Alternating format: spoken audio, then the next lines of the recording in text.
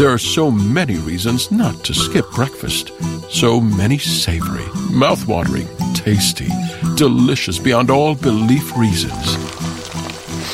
Actually, that last one was pretty convincing. Stop by for a McDonald's breakfast. Mix and match a sausage biscuit, sausage McMuffin, sausage burrito, or hash browns, any two for just $2. Price and participation may vary, cannot be combined with combo meal. Better Banking is opening your new first Commonwealth Bank personal checking account with our online account recommendation tool and being entered to win wireless earbuds. First Commonwealth Bank. Member FDIC. Terms and conditions apply. Visit fcbanking.com for details. They formed this thing called the Green River Task Force. They would actually get female detectives, dress them up as prostitutes. Oh my gosh, yeah, that was a real thing. They tried that shit. I think this is the first time in history they tried it. Oh no.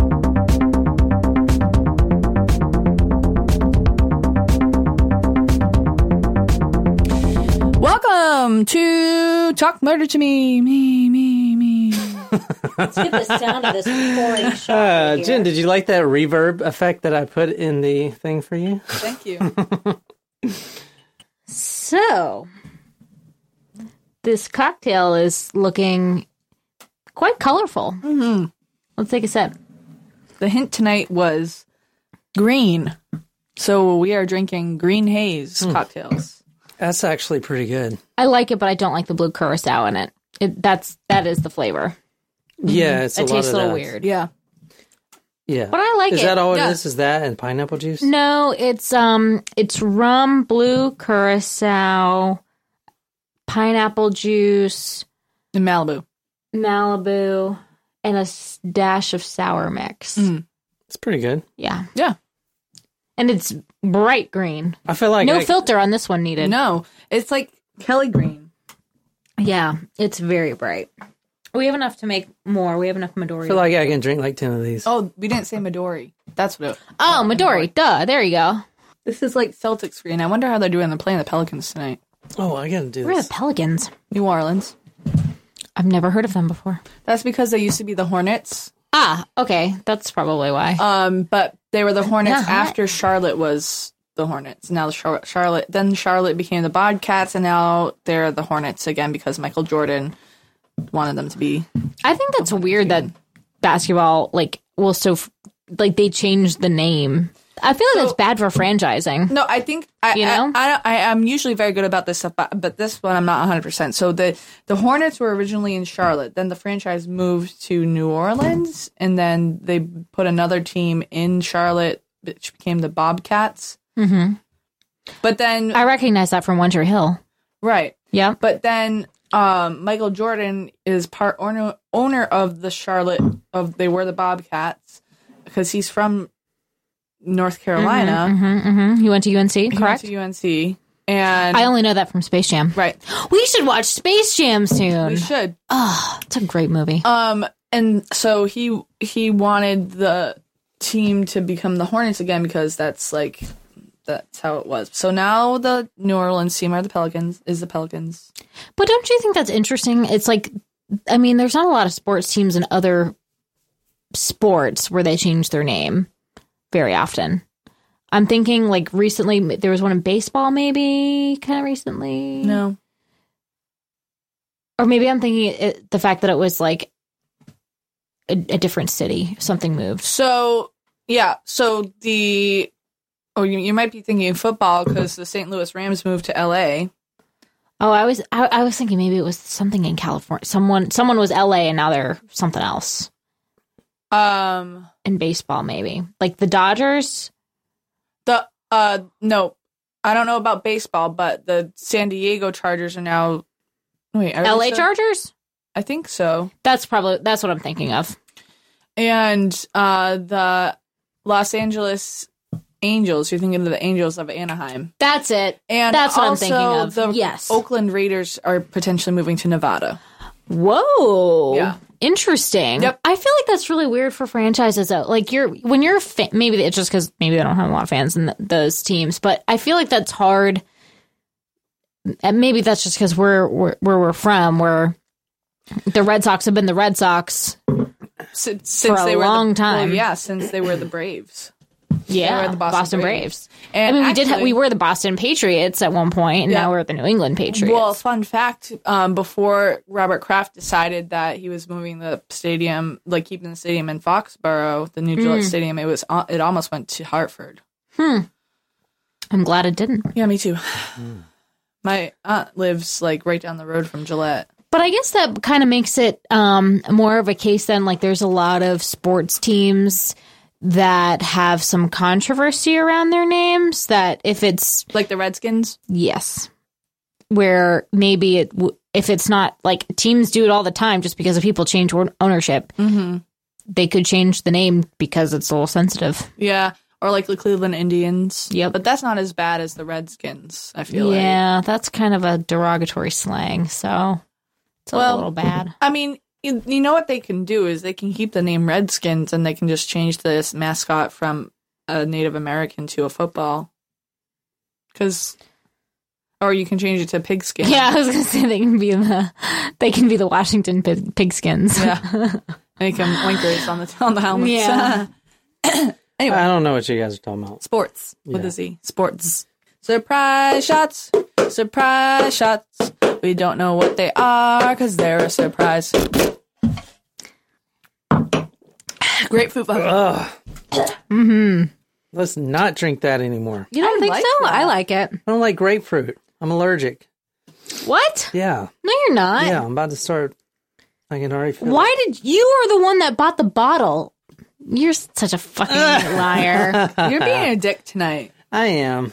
We should start it over. And I also know I owe myself a shot, so I'll go get myself a bottle. Bring the bottle in for all of us. Which, by the way, thanks to our friends at 6 Mile Spirits for listening to our podcast. We really appreciate you. Yes, thank you guys. When I went in the other day, he was like, "Oh, we haven't seen you in a while." I was like, "Yeah, we're trying to kill our liquor cabinet." He's like, "That makes sense." And he's like, "I'm going to throw a little discount in there for you." So...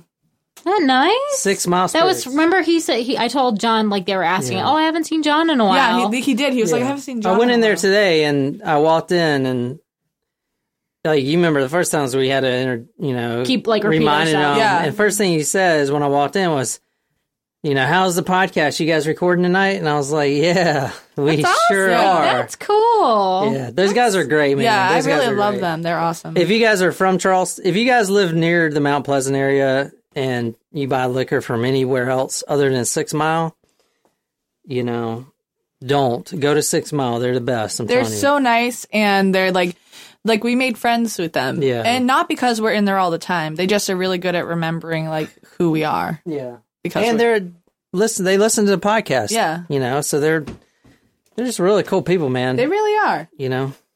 Are you kidding me? I ain't drinking Goldschlager. Why not? By my fucking a self. little bit in here. Holy hell. All right, Grapefruit or pour it. Goldschlager?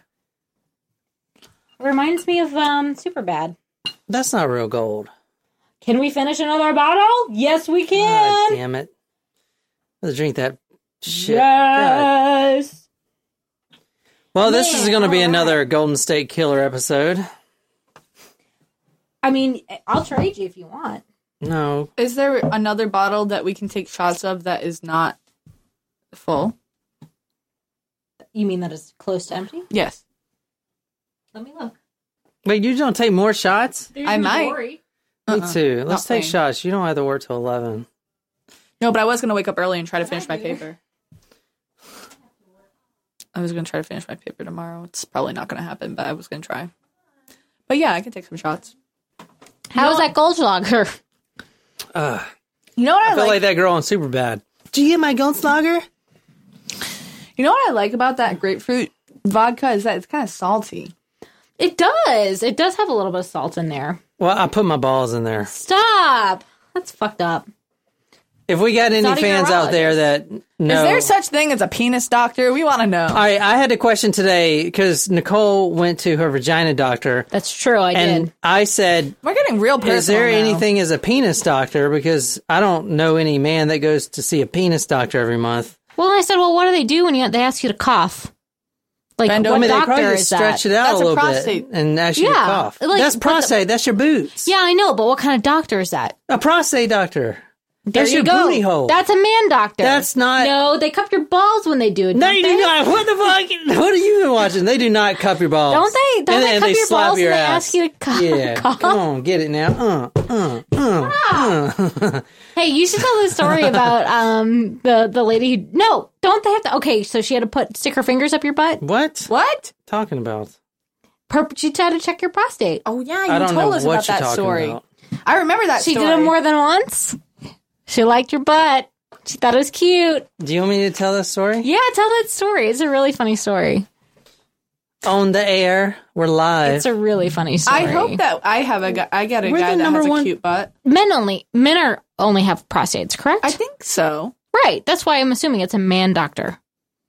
Yeah. Like that's not a thing that women get checked No. for. I know, but We like get you get your colonoscopies. vaginas I checked. rue the day when I ever have to go Yeah. get You a have a colonoscopy. genital Yes, doctor. We do not have a correct. genital doctor. We have a All right, prostate but they're still gland checking doctor. but they're still checking. They're doing something up somewhere. Well, it's a good Checking thing that we something. have genital doctors because, like, there's a There's lot a of lot- stuff that yeah. can go on in there. Yeah. That's right. All right, so we got a new fan email last week. Fan mail. Bow, bow, bow, bow. So this one's from Jasmine Rodriguez. Hi, hey guys, I'm Jasmine with no E from Ocala, Florida, and I, in all caps, love your podcast. You guys make me laugh so much, and I love hearing about all the cases you cover. I went through all the episodes in no time and get so excited when I see a new one. I've recommended Talk Murder to me to a bunch of my friends, and they all loved it. Love you guys so much, and can't wait to hear what's next. Jasmine. Jasmine, thank you. Thank you so much, Jasmine. Oh for my God. My grandmother actually lived in Ocala. That's cool. Florida, which was maybe we crossed paths when I was younger. I mean, it would have been more than 10 years ago because my grandmother passed away. R.I.P. Grandma. But there were a lot of horses there in I Ocala. spilled this all over myself. I also remember going to Montgomery Ward, and the first Cold Stone Creamery that I ever went to was in Ocala. But yeah, a lot of horses. My aunt. On my mom's side, so my grandmother's daughter lived in Marion, which is right down the road.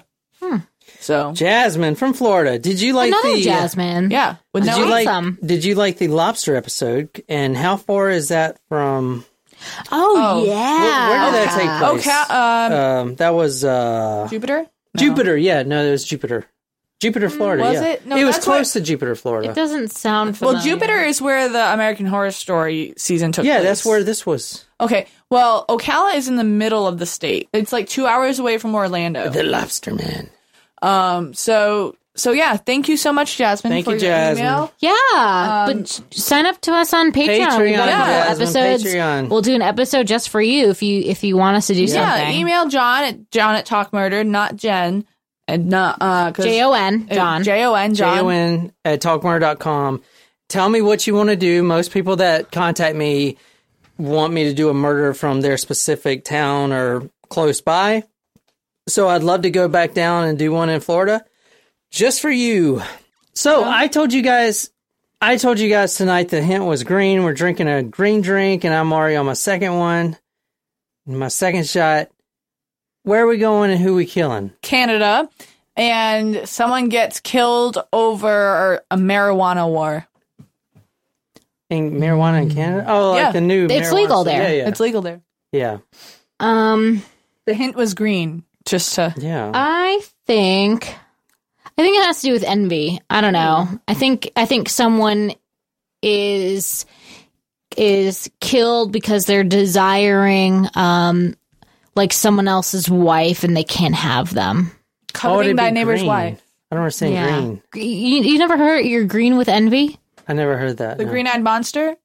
It's like Remember the Berenstain it's one Bears of book? the 7 deadly sins is envy. Do you remember the Berenstain Bears book? Which actually, if you look at I the thought it was spelling... the Bernstein. It's Berenstain. It's spelled with an A. It's not spelled with an E, which is contrary to my total childhood upbringing. It's part of the Mandela effect. What? What are you talking about? The Mandela. Nelson? No, Why are you talking about Mandela Nelson, Jen? I'm not. I'm talking about the Mandela effect or Mandela effect, where you think it's one thing and it's like something totally not. Like how there was a movie called Shazam and there's not. There is a movie called Shazam. It's with No. It's with Nope. There's no such Shaq. thing. Nope. No, that's Shaq Fu. There's no such thing as Shaq movie Fu Shazam. has a Shaq. All right, what is it, Jen? I don't remember, but there's no such thing. There is a movie It's called on Shazam. fucking Amazon right now. It's not. I real. literally just watched it the other day, You Jen. did not. You're lying. No, I swear to God, it came on recently. okay, Jen's it cut automatically started playing after the No, movie. no, no, Jen, no. Okay, you're all cut right. off Let me give for you your another. drink. Let me give you another No more example. Because I'm drink. pretty sure there's a movie called Shazam. So does everyone else think. It's I need to look it up. It's the Mandela No, effect. do not get your phone. I am looking it up. Okay. Shazam, right there. 2019. It's not. It is real, Jen. Shazam, right there. It's a TV series. But Kazam is the movie? Kazam. What are you talking about, Jen? I don't understand what we're talking about. All right. So the movie's called Kazam, not Shazam.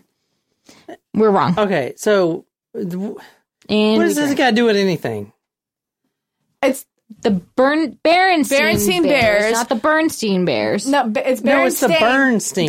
Berens. It's not even Steen. It's Stain with an A. Anyway, No, it's not. Yes, Steen. Look it up. Bernstein Bears. Look it up if you don't believe me.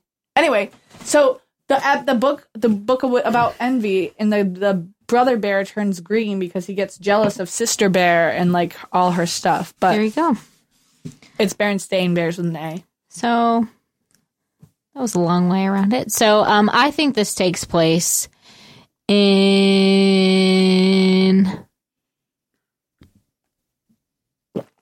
Washington State. Ooh, interesting. Because of the forests. I just picked something random, but that was the first word association, yes, that came to my mind. And also the fact that marijuana is also legal there. Is it really? Mm-hmm. It's also legal in Massachusetts. Yeah. See? Another reason why we should go visit home. I'm not going up there. Jen, okay, I'm going to say 1989. Where are we going? We're going to... You guys sure you want to do this? I feel like you're not really into it. No, we're only 3 shots deep. All right. Kudos for you. Why? We're going to Seattle. Wow! So, yay for you. Oh my gosh! How did you guess that? I don't know. I Very good. truly only guessed it because of the marijuana thing. So, I'm kind of buzzed. We're drinking green something. Haze, Green haze. which reminds me of Purple Haze by Jimi Hendrix. I can sort of play that song. You'll have to play... Purple Haze. I can play in the my opening mind. Is it eyes or mine? You have to play something for Ashley next episode. I will. Ashley, you sent an email to one of these guys and asked if I could play some guitar. I'm not very good, but I'll try to make you something. Oh, now you're fishing. Am I catching anything? Yeah. Got $1. Okay, Ashley, I'm decent, so I'll have to play something for you. That was a large gulp. Excuse me while I kiss the sky. Tonight, we're going to be talking about a true serial killer. Ooh. Not just a one or two type of guy. And what's different about tonight that we haven't done? Has everyone seen Silence of the Lambs? Yes. Okay. Yes. Do you remember how Hannibal the Cannibal teamed up to help catch Buffalo Bill? Yes. Okay. So that actually happened in real life. What? This serial killer was so prolific, and the detectives... There's that word again. Yeah, I know. The detectives were clueless. They consulted with someone with the same mindset. When they were already in jail? Oh. Yeah, when it, they're already locked up. The reason they teamed up with him is because he could get into the mindset, and this guy was killing so many people. What's his name? So he said, listen, I've done this. I can get into his mind. My name is Ted Bundy. What? Yeah. No, wait. Ted Bundy is the consultant. No way. I didn't know Yeah. that they used Ted Bundy. Ted Bundy was the consultant in this case because, and I'll get into it later. What's the guy that I was thinking of, that movie, that series that we watched? Mindhunter. Yeah. That's who I was just talking about. Edmund Kemper. Kemper. No, but who's the killer? Edmund Kemper. Edmund Kemper. He was the one with the high heels and... No, I'm thinking of a different thing. The episode, we watched it right around Christmas time last year. In the mail. He did the thing in the mail. Oh, BTK. Yeah, you're thinking of Mindhunter. You're You talking about Zodiac? Krasinski. Oh, Ted Krasinski? He's a Unabomber. No, the mail guy. The one who put the bombs in the mail. That's Ted Krasinski. That's who I'm thinking of. Yeah, that's a good movie, by the way. That's who I'm thinking We're going to of. cover him eventually. Because wasn't he also a consultant? The Unabomber? I don't know. I haven't done him yet. All right, guys, let's get was. started. So, we're going to Washington. I've never been. Have you been, Nicole? I have been many times. Okay, have you been around the Green River?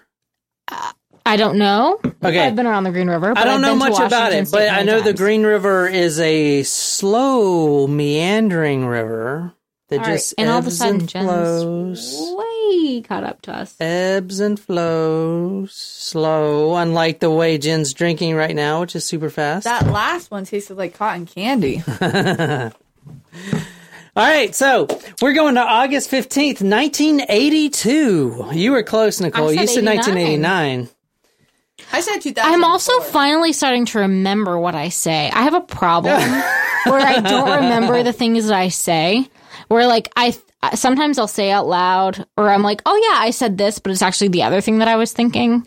Like, you know how you will give two guesses? Yeah. Sometimes when I say things out loud, I know, but sometimes when I say like, oh yeah, I guessed blank, I'm actually remembering your second, like my second guess. And so I'll give you an example. When we were doing the last episode, at one point I said my guess was Kentucky, but I said, "Oh yeah, I guessed Tennessee." But that was in my head. That was my backup It's guess. a thing. But I couldn't remember which one I said out loud. Exactly. It's a thing. I just forget what I say. It's not a thing, Jen. It's a thing, and Nicole has experienced it. Yeah, But I forget what I say out loud all the time. It doesn't matter. It's like I don't know you're if still that's a trying sign to of take credit Alzheimer's. for I it. don't know. No, it's different. No. I don't. I just truly don't remember what I say. No. It's different because you have when you're guessing something, you have ultimately you have a choice to make. So out of all the 50 states, you have to narrow it down to one and say it out loud. But for me, I narrow it down to two. I was like, it could be this or this, and then you say one. But thing. you know what you ultimately decide. I'll say, oh yeah, I said Tennessee, but really I said Kentucky originally. Okay, yeah, but it's I still the can't same remember. thing, except I know that I've had this problem since I was a child. that you don't remember things. What I say, I this- don't remember what I say. See, but I have this problem too, but it's also because of my multiple head injuries. I have had no. Oh, multiple injuries. head injuries could mean you are an eventual serial killer. Well, I hope not. And you might be because you're under 31, and the guy we're Not for talking long. about tonight started at 31, so you still have a few years to go. You know, listen. But there's not a lot of female serial killers. There are a there lot are. of female serial just killers. Not haven't nearly covered as any You many. guys just do a more niche. You kill like babies and your husbands and stuff. So you're not really serial killers unless you're killing like 10 husbands. But like Kate Bender, Or Granny. her mom, Nanny Doss. Remember Nanny Doss? Her pies. obviously, I'm not going to go through all of these victims. How many victims? No. Take a guess right now. How many victims are on there? 45. I put up a list of victims, and 48. you were counting. No, I guess. No, you were counting. I guess. I already cut the time limit off, so. You didn't say that. 45. Go to patreon.com/talkmurder if you want to be a part of the discussion. This is going to be a very highly discussed one. I've been wanting to do this case forever since we started this podcast. This case has always intrigued me, and I'm so glad I dived so deep into it, and you guys are going to enjoy this a lot. And I'm so surprised you haven't heard of it. What's the killer's I'm name? so surprised. I will get to that in a minute. Oh. All right. But Ted Bundy is the advisor. All right. Do you guys Ted know Bundy who based out of Washington? I thought he was in like New York or Chicago. That's why I was thinking Krasinski. They had to fly in to see him, but he was still an advisor because just like Silence of the Lambs, to catch a killer, you need to have the mind of a killer. Right. Now, That's why you have FBI profilers. Yeah. So this story right here, the detectives were getting absolute hell from the community because they could not find this guy.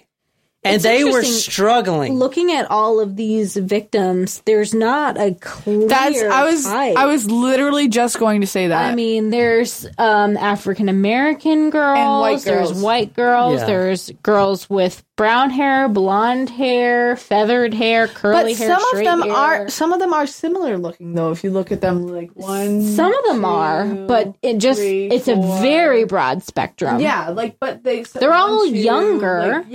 They're all probably like 20, if that. Mm-hmm. You know, that's a good point that you said earlier about the types. Most serial killers tend to kill their own race. Yeah. You have a black serial killer, they're most likely going to kill black African-American females. So was this guy a mixed race? No, he was not a mixed race. But he was white. This is one of the reasons that they had trouble catching him, because he was all over the place. Know. You know, most people have a type, like you said. I mean, he was... Wasn't the Killer in the Eye of the Beholder one also mixed, but he mostly killed prostitutes? No, he was a white. I know, but didn't he kill black women too? Yeah, I think so. But that was just for the eyes. But I think it had to do with, like, they were all prostitutes. Yeah, so maybe the common thread is that these are all prostitutes. No way. I disagree. You never know. All right, here we go. August 15th, 1982. The book I'm reading was written... I pretty much try to read a book for each story, you know, and the best ones I found, and sometimes they're the hardest to read, are from the actual detectives that were on the case for however long. Now, the reason they're hard to read is because they write them themselves. They're not good writers. Yeah, exactly. Very detailed. This book is an exception. This book is actually a phenomenal book. Okay. And it doesn't just break into the 20-year quest to catch this killer. It also gives you insights into how the bureaucracy and some of the inefficiencies of the police departments, you know, because this detective lived it all. And he spent his whole life, his whole career trying to catch this guy. And this is what he left behind. So if you think about you're this detective, they started following this guy around victim number 6, victim number 7. And that's a big number. Now he feels the responsibility from all those other ones. See all those other victims? Because they could not catch this guy at all. So the responsibility, he feels it. You know, could I have done better? Is there something else we could have did? Because they started following him, like I said, around 6 or 7. And I think there's 48 up there. That's what I said. We're going to talk about 70. Well, 70? Yeah, 70. Oh my God. This 48 killer, confirmed. Well, there's 70. a question mark, so I just assumed that he only got to like 47 people. The common knowledge is this guy has killed about 70 people. Wow. Which is a lot. Holy shit. So, all right. It was August 15th, 1982. The Green River near Seattle, Washington. There was a phone call that came into the detective because there was a rafter going down the stream. And like I said, the Green River is slow. It's not like the rivers around here, you know, that just right into the ocean. This river is just like calm. Would it be a good river to like go rafting? Yeah, you'd never fucking get there, but yeah, I want to like a lazy river. Yeah, it's like a lazy river. Yeah. I love lazy livers.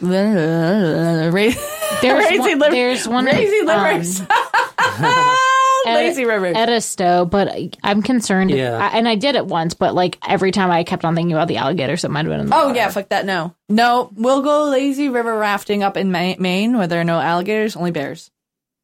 Yeah, well, that's even worse. Probably, Jen. Yeah. No, because there aren't going to be bears in the water.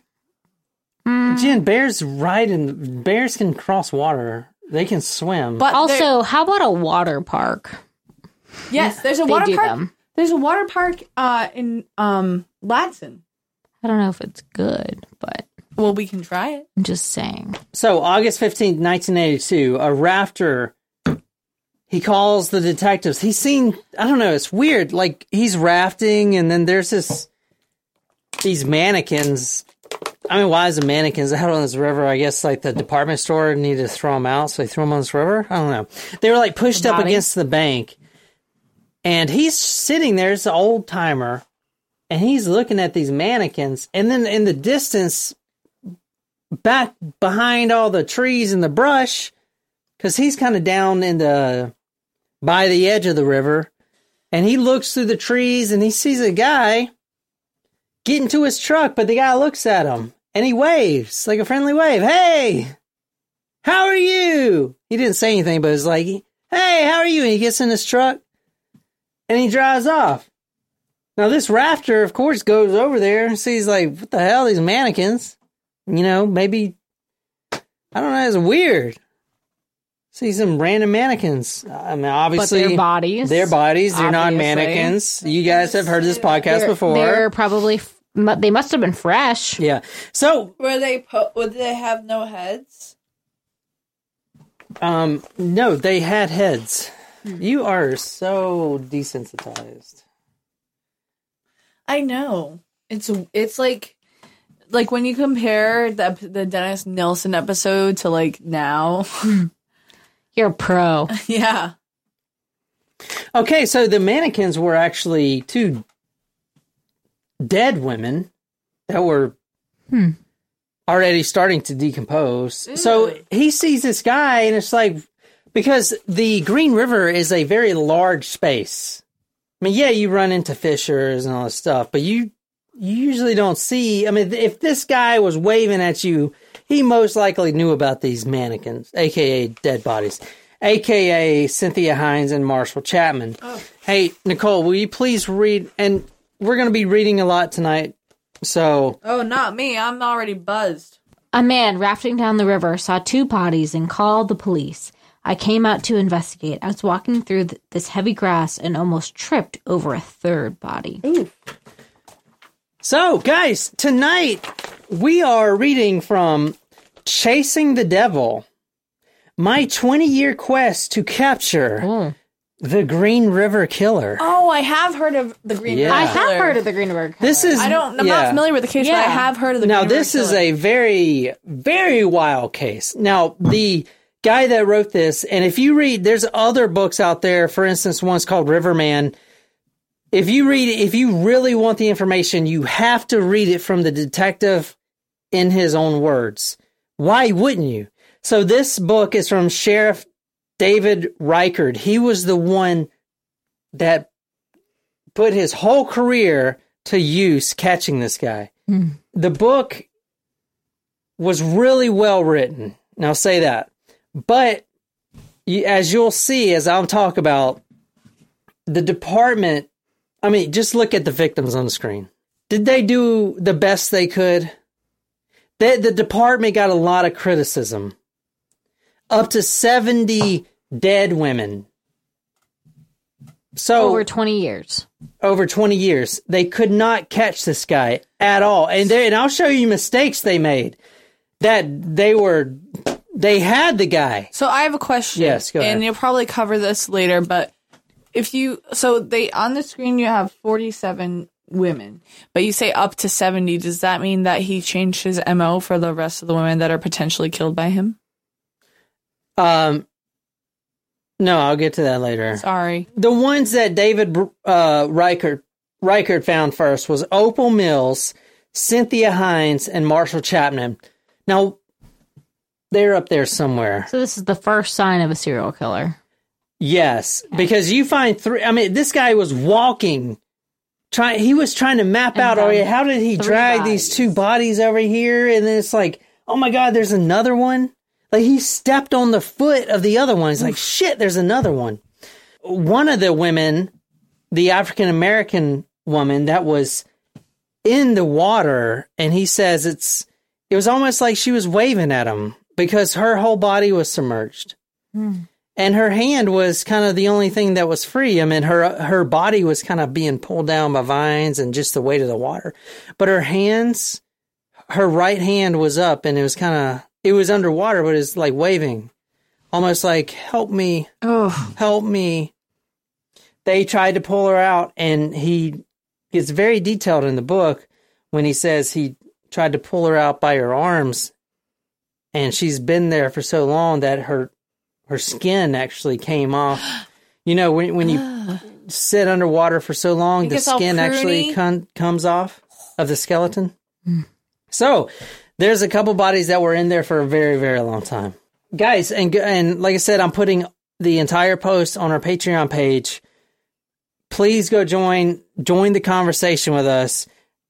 And I'm also putting the movie that I found about this whole thing. You can find it on YouTube if you search. If not, you got to pay like $7 for an Amazon movie. I found it on YouTube. Somebody put it up. So go there, Patreon page, support us, comment with us. Let's get in this conversation. That's all I'm going to say about it. Now, right there, they found 3 bodies. Okay. In May, okay, this was August I was talking about.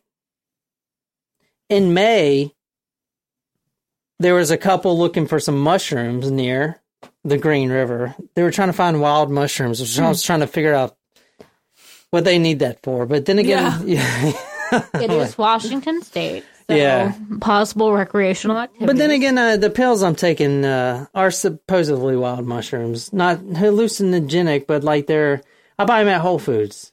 They clear your skin up or something. I don't know. Anyway, so they were looking for wild mushrooms near the Green River, but instead they found a fully dressed woman with a bag over her head. Ooh. Now this is different because the other bodies before were completely naked. Mm-hmm. There was an empty wine bottle placed on her chest. There was also a couple dead fish that were placed on her neck. Now this is the third DNA, and this is one of the things that the detectives did right in this case. They collected DNA samples, and that sounds weird saying that now, but in the 80s, DNA samples were not like they are today. Right. There's only one reason to collect the DNA sample in the 80s, and that was to determine someone's blood type. Now you can do a lot more with it. So the fact that they actually got the DNA samples out of these victims, the semen and stuff, was brilliant because most other detectives around the nation were not doing that because all it could tell you was the blood type. Does that make sense? But now, as we got these advanced methods, I mean, look at the Golden State Killer, right? All these advanced methods, you can exactly and I'm not a geneticist, but they can match up an exact profile from your DNA structure just from using a small smidget of it. You know what I saw today? What? There's this website, kind of like 23andMe, but different. I don't remember the name of it, but they will take your DNA profile and they can make it into a portrait, and you can learn all about your DNA and 23andMe, right? No. Like Ancestry? It's no. It's it starts with an H, but they take your DNA, you get your DNA profile, but they make that DNA profile into this portrait, and you hang it on your wall. Yeah, it's really cool. But like I said, I'm not submitting my DNA. No, I want after the Golden State Killer episode. I want to, exactly. Listen to maybe my parents, I'll get them 23andMe so I can find out my information and divide it by 2. But nah. But they can still track you. If you have not listened to DNA, if you have not listened to Golden State episode, or say this person's related to these people. Hey guys, if you have not listened to our Golden State Killer episode, the second part to that, we talk about the DNA and how they got it, and it's good that they caught them, but for me, no one's ever getting my DNA, and I really want to give it to them because I want to know what diseases I'm potentially could have in the future. I want to know my distant ancestors, but I also don't want to give that to the detectives. If my cousin way down the road kills someone, now I'm drawn into some investigation and I'm made public. Yeah, I also don't want to get cloned in the future. Yes. So if it was in a 20-year time frame and they were caught fairly recently. Yeah, I'm going to get into the MO later of exactly the gruesomeness of this, but I want to start off slow. Ease into it. So yeah. That couple was looking for mushrooms. They found a woman fully dressed Obviously, this was a victim of the Green River Killer. There was a bag over her head, an empty wine bottle placed on her chest, dead fish placed on her neck.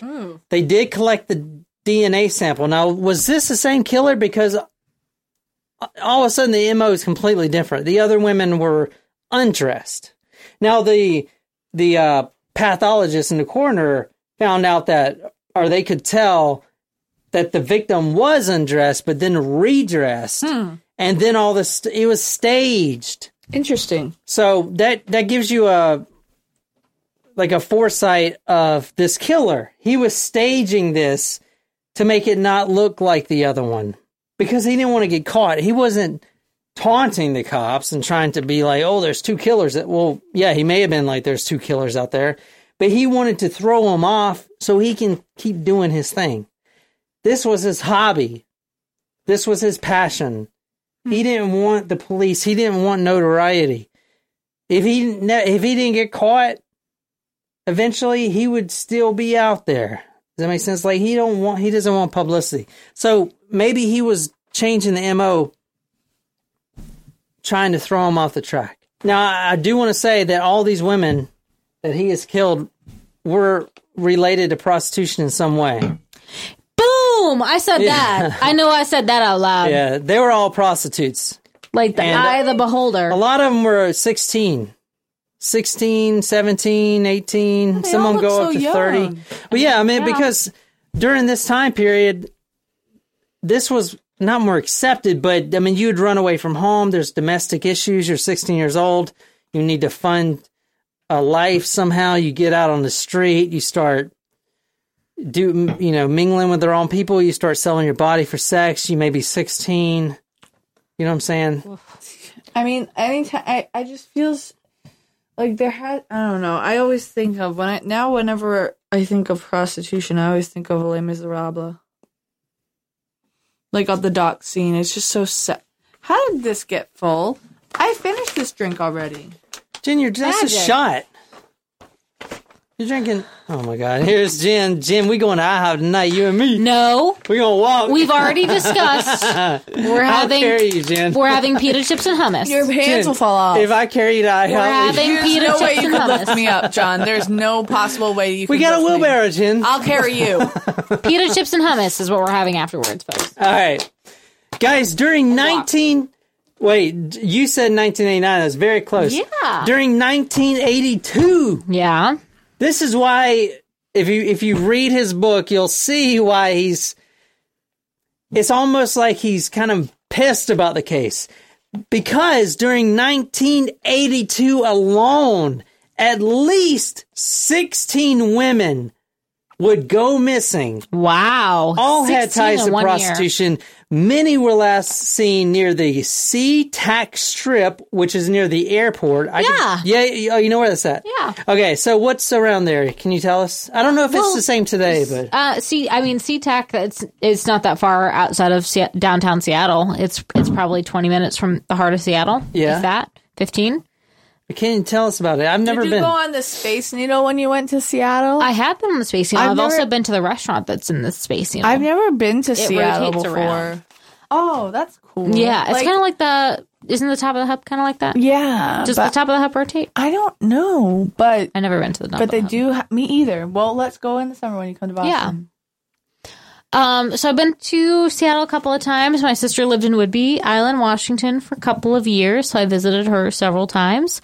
Public Market is really fun. Amazing seafood, amazing sushi, salmon. Oh man, it's really good for Starbucks, which now we're on a no Starbucks phase right now. But yeah, Seattle Airport is pretty nice. That's where Pike Place is where their first Pike Place location burned down. So the place that's there today, that's the Pike Place location, is not the original one, but it's just what has been rebuilt. So guys, if you want to go... If you go there, they have a special Pike Place coffee that you can only purchase at that Different location. than the regular Pike Place? Correct. There is one that you can only purchase at that location. What does that cost? Like $50 for a small? Guys, please ban You Starbucks. buy like the bag. Like it's like you can like purchase bagged coffee. I know you probably love Yeah. Starbucks, and I used to too, but please hear me out. Starbucks is I have stopped drinking Starbucks altogether. They charge way too much for the drinks. I can attest. It's all ice. John would almost exclusively want to drink Starbucks coffee. Yes. And now he has converted to be a Dunks fan. And I am a Dunks fan, and that's not even a Southern thing. That's a Northern thing, and that's the From only... Quincy, Massachusetts. Yeah. So, listen, Starbucks, they came out a couple months ago. It was like, you know what? We're making a big change. It was a big press release. We're stopping using straws, some plastic. We're not giving any plastic I straws. thought you were going to go with the porn thing. They're going to go with, they're banning 1 billion straws from Starbucks. And I it was got a all, drink with a straw the other day. and then the freaking, It's not until no, this is, 2020. yeah. Oh. And then like all the They have to stock, use like what they have. their stock like shoots up and they're all like, Starbucks is amazing. Hey, think about it. They're the assholes that were giving 1 billion fucking straws a year to begin with. So just because they're not anymore doesn't make them great. It makes them just doing the right thing. Like, I don't understand. Like, doing something that's Can not we shitty. talk about the porn thing? Yes, What's the porn thing? Talk about the porn thing, Nicole. So Starbucks had issued a statement a couple weeks ago that they were going to prohibit the usage of porn sites on their public Wi-Fi. yeah. Anyway, so then there's a company called YouPorn, after hearing that there was a ban on public porn Starbucks, search on Starbucks Wi-Fi. YouPorn made an announcement that they would stop serving Starbucks coffee in all of their offices in retaliation. So if you're listening to this right now, are you the type of guy or gal that goes into your local Starbucks and you type in that Pornhub and you start watching full-length videos and there's like kids running around ordering like chocolate That's just milk and weird. shit? I don't That's understand. weird. I don't understand the purpose of watching porn if Me you're not either. trying to get off. Yeah, exactly. yeah. Or maybe they are. It's just really weird. Ew. Which makes me never want to sit in a Starbucks Yeah. again. Also Yeah. true. You know what? Changing the subject from porn back to coffee. Do you Porn back to coffee. you know what we need down here in South Carolina? Honeydew donuts. What? We got Dunkin', I used to think that. Jim. I used to think that. Hear me out. I would say Mary Lou's. We got Krispy Kreme down Mary here, Jim. Lou's. Oh yeah. No, we got Mary Krispy Lou's. Kreme. Hey, we should go down to Columbia because the Krispy Kreme factory is down there. And, Really? and they make them fresh. You can see them going around the I've seen that in conveyor DC belt. before. But Honeydew Donuts Milk of Madness is to die for if you're from Massachusetts. I think Honeydew went out of business, didn't it? No. Are you sure? I just had one 2 weeks ago. Maybe they just closed several locations. Maybe. No, but that's Papa Gino's and D'Angelo's. No, I now know. Also Friendly's. There was a Honeydew, like where I used to live, but there's not anymore. The original one. I don't know. Right? Milton or Randolph? Milford? I lived in Randolph. Randolph. Oh, no shit. You know, there's shit. The Stoughton BJ's is right there next to Randolph. And Yes, that's where we used to go. That's where we used to go. Everyone thinks that the Stoughton BJ's is in Randolph, but it's not. It's in Stoughton. It's in Stoughton. And also, Town Spot Pizza is in Stoughton. That's the fucking shit. And there's Linwood and Randolph, but it's fine. But everyone's like, oh, Randolph BJ's? I'm like, no, Stoughton. It's technically Stoughton. Why did I think you said Milton or Milton? I went to school in Milton all my life. Oh, Fonfont. And then St. Mary of the Hills. You said you've been to SeaTac Strip. Yep. I don't know how it is now. And guys, I've never been. It's not a bad area. I've never been to that area. So, but I've It's beautiful. It's kind of depressing, been but on it's Google beautiful. Earth. Like So- in Twilight, how it's always raining in Forks. It's not always raining, but it's just like you don't have a clear view of the sun. But it's Well, why would you beautiful. want to view the sun? Like, You can't look at the sun. you can't look at Isaac Newton looked at the sun and it burned his I eyes. like the he had to sun. stay in the closet for 2 weeks because his eyes were burned. One time I was wearing sunglasses and I was looking out my car window and I was like, wow, the moon is full tonight. And they're like, Jen, that's the sun. Wow. And then 8 shots later, she is on the floor. No, I actually was a little intoxicated. It was on my birthday, my 25th birthday, and we were driving from Boston to Gillette. We went to Gillette that night. That was all right. So I don't know how it is now, but back in the 80s, on SeaTac Strip near the airport, there were many bars, dance clubs, and little motels. Now, these motels had adult video rentals, and they also paid by the hour. So there was a lot of prostitutes there. This was a strip. You wanted, tall, small, big, skinny, black, white, whatever, green. It doesn't matter. You could go to the SeaTac Strip and get whatever flavor you want. Oh, okay. Now, during 1982, the remains of 6 women, 3 of which I told you, another 2 found by mushroom pickers, another 2 found by some kids bicycling, would be found near the Green River. So, okay, they've got a serial killer killing prostitutes, but nonetheless, there's a serial killer on the loose. Yeah. It's nice that they at least know, he's targeting just the prostitutes. Not that it's nice that he's targeting the prostitutes, but it targets it. Yeah. I was talking specific amount. I was talking to one of our Patreon fans, and she was telling me, she said, some of these true crime episodes, not just your podcast, John and Jen and Nicole's, not just y'all's podcast, but other ones too, like some of the baby episodes, I just can't stand. But the ones that I can get all the way through is when they're killing prostitutes. And I was like, that makes sense. All right. So you're going to love this one because we're killing a lot of prostitutes. Yes, the baby ones are extremely hard for even me to get through, especially me to get through. But I don't know. They're still people. They are people. Did they make bad choices in their lives? Yes. Yeah, but it's a part of their occupation. It's an occupational hazard. If they were base jumpers, there's a lot of base jumpers that die, Jen. A lot. Yeah, because what they're doing could actually kill them. But that's their own stupidity. But I don't think, and I'm not being snarky, but I don't know. And am I saying that prostitution is right? No, I'm not saying that. I'm not saying that I agree with that. I'm just saying that, I don't think I've ever heard of anyone dying from having sex before, unless they were allergic to the latex occupational condom. hazard. Obviously, is they're easy targets. Getting murdered, Jen. Well, yeah, I know, and ending up in the Green River. Yeah, think about it. The guys that they're picking up are not super successful Brad Pitt. Of course they pick up a CEO every once in a while, but it's that's only in Pretty Women. This is they're picking up. But also he was into some fucked up shit. Yeah, but also that took place in Seattle. It did. Okay, anyway.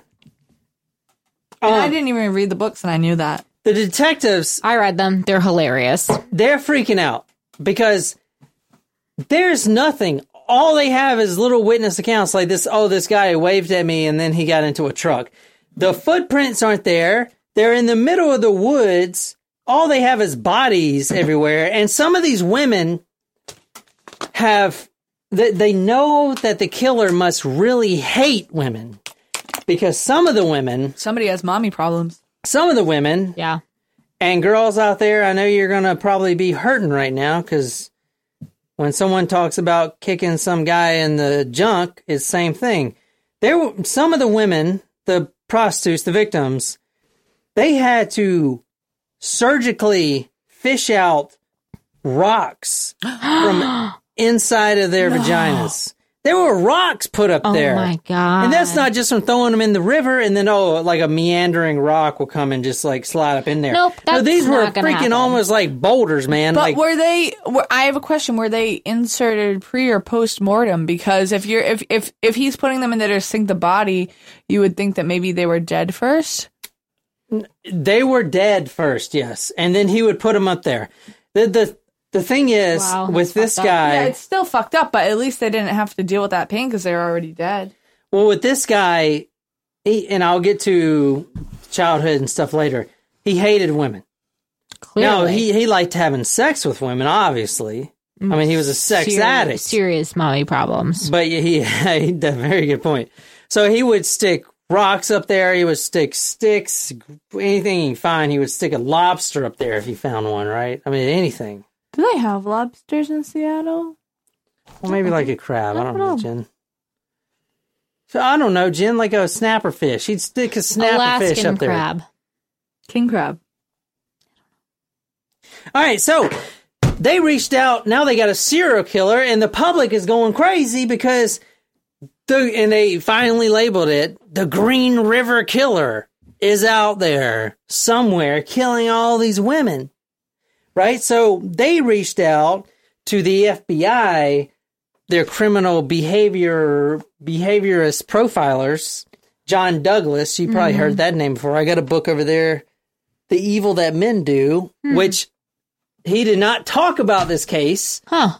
And it's my opinion why he did not talk about it is because the profile given and then the actual serial killer caught was not very accurate. So if you want to read the actual profile that he written out, John Douglas. Now, John Douglas is a very intelligent man, but the profile really didn't match up. So would you like to read the profile that he supplied to the detectives, Nicole? I would. Profile elements include 1. All 49 killings were the work of one person. 2. Familiarity with the sites where bodies were found. 3. Drives a lot. Drives in a van or four-door car, at least 3 years old, not well maintained, and drives conservatively. 4. Average or slightly higher average intelligence. 5. Divorced. 6. Low self-esteem. 7. Large man in good physical condition. 8. White. 9. No racial preference in his victims. In revised profile. 10. Still sees prostitutes. 11. Between his mid-20s and early 30s. 12. Comes from a family background of marital discord. 13. He is basically shy and has a strong personal feeling of inadequacy. Is not the type who can hustle women in a bar. He is not a smooth talker. He is basically shy and has very strong feelings of inadequacy. 14. He has a prior criminal history of assault and rape or psychological history. 15. Did not go with intentions of killing someone. 16. He, the killer, has felt that he has been burned or lied to and fooled by women one too many times. In his way of thinking, women are no good and cannot be trusted, and he feels women will prostitute themselves for whatever reason, and when he sees women openly prostituting themselves, this makes his blood boil. 17. Had non-violent encounters with prostitutes that ended normally. 18. Has a strong interest in police work. Killer may have initiated contact with victims by posing as a police officer or authority figure. 19. Raised by a single parent. 20. Two people involved. 21. Does not plan to put his victims through some sort of ritual sex act or body positioning. 22. He is an angry individual who sometimes demonstrates power over his victims. 23. Enjoys the publicity he's receiving. 24. A beer drinker and probably a smoker. 25. Is unemployed or chronically underemployed. When he does work, he has a job requires more strength and skill. 26. An outdoorsman, recreational, fisherman, and a hunter. 27. Not very neat or meticulous. 28. Had trouble in school and dropping out during his junior and senior year. 29. Possible strong religious feelings. I'm interested in. It seems like a change. Whoa, I'm slurring. It seems like a change of profile from the early numbers. It said a single killer, or did it say multiple killers? It said multiple. Oh, never mind. And then it said 2 people involved. But I don't know. I thought it said single, and I don't know. I'm strong. No, you're fine. So I'm going to tell you right now, that profile, that's a hit and miss, man. It really is. So some is true and some is not? Yeah. I mean, the majority is not. But but they did catch the Green River Killer? Yeah, he's caught, yeah. But not by that profile. All right, so one of the things they did was they ran a special manhunt live. This was kind of like America's Most Wanted. They were trying to catch the guy, because at this point, there were 20-something victims already. And they were getting scared, and they were just getting on public news. Hello, I'm Roger Ottenbach, General Manager of Channel 13. Wednesday, December 7th, we'll join Seattle King County Crime Stoppers in a nationwide search for the Green River serial killer. Manhunt, like America's Most Wanted, gives you the chance to call in tips to authorities. Channel 13 will broadcast this special live at 5 p.m. with an update at 8 p.m. The subject matter of Manhunt is not appropriate for children. We hope that adult viewers will join us on Wednesday, December 7th and help us end the nightmare. So they were trying everything. Now, they got a lot of tips of who this guy is, because what they would do is they would go, they know that the detectives know this guy is killing only prostitutes. They formed this thing called the Green River Task Force. They would actually get female detectives, just like on a Reno 911, dress them up as prostitutes. Oh my gosh! Yeah, that was a real thing. They tried that shit. I think this is the first time in history they tried it. Oh no! And it didn't have any success. But I wonder if they based that episode off of what I they think did so. here. I was thinking about that. Have you seen Reno 911, Nicole? You showed us that episode. Yeah, so where there was something else where we were talking about that. I think it was for the Eye of the Beholder one. The guy with the skateboard, or the roller skate guy, what's his name? You told us, you showed us the Thai food one. Yeah.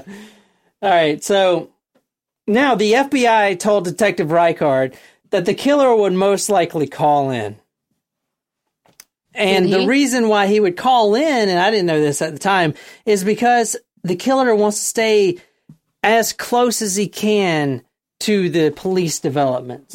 So he would call in and say, hey, I knew some of these girls. I could offer any help. Like, what leads do y'all have so far, you know? Like, I maybe can... To keep close, but also to distance himself at the same time. Exactly. You didn't. Yep. I thought you learned your lesson. I guess not. Dad, the vultures are back. Okay, kids, you know the drill. Windows up. Gone too far looking for a good deal on gas? Try Price Match, only from BP Me Rewards at participating BP and Amoco stations. Learn more at bp.com/best price. There are so many reasons not to skip breakfast. So many savory, mouth-watering, tasty, delicious beyond all belief reasons. Actually, that last one was pretty convincing. Stop by for a McDonald's breakfast. Mix and match a sausage biscuit, sausage McMuffin, sausage burrito, or hash browns, any two for just $2. Price and participation may vary, cannot be combined with combo meal. They did get a suspect. The first one, prime suspect number 1, Melvin Foster. Does he sound like a serial killer to you? Now, he initially called in to offer his help. He said, I'm a cab driver. I know some of these women that have gone missing. Now they're up to like 30-something. He claimed to know some of the victims. They gave him a polygraph test because they found some warrants on his arrest. And he failed the polygraph test. Awfully. And he was just there to provide help. So this is the killer, right? No. Yeah. They decided to put surveillance on Mr. Melvin Foster, and he was frequenting all kinds of prostitutes during the night. But that doesn't make him the killer. Exactly. It is weird, though. It is Yeah. weird, yeah. I mean, I wouldn't say it's not suspect. Well, I mean, like he says, he knows a bunch of the women. He knows them because he hired them.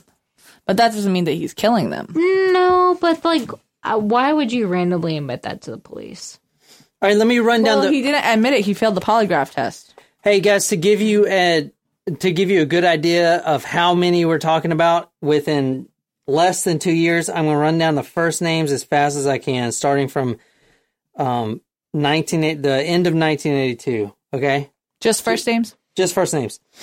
Amina, Wendy, Gazelle, Marcia, Cynthia, Opal, Chapman, Hines, Mills, Casey, Terry, Mary, Deborah, Linda, Denise, Shonda, Shirley, Rebecca, Colleen, Alma, Dolores, Gail, Andrea, Sandra, Kimmy K, Maria, Carol, Martina, Cheryl, Yvonne, Carrie, Constance, Kelly, and Kelly, but one with an I, one with a Y, Tina, April, Debbie, Tracy, Maureen, Mary, Pammy, Delise, Kimberly, Lisa, Patricia, Mary, another Mary, Cindy. So that's just from 2 years. Wow. That's a lot. That was just first names.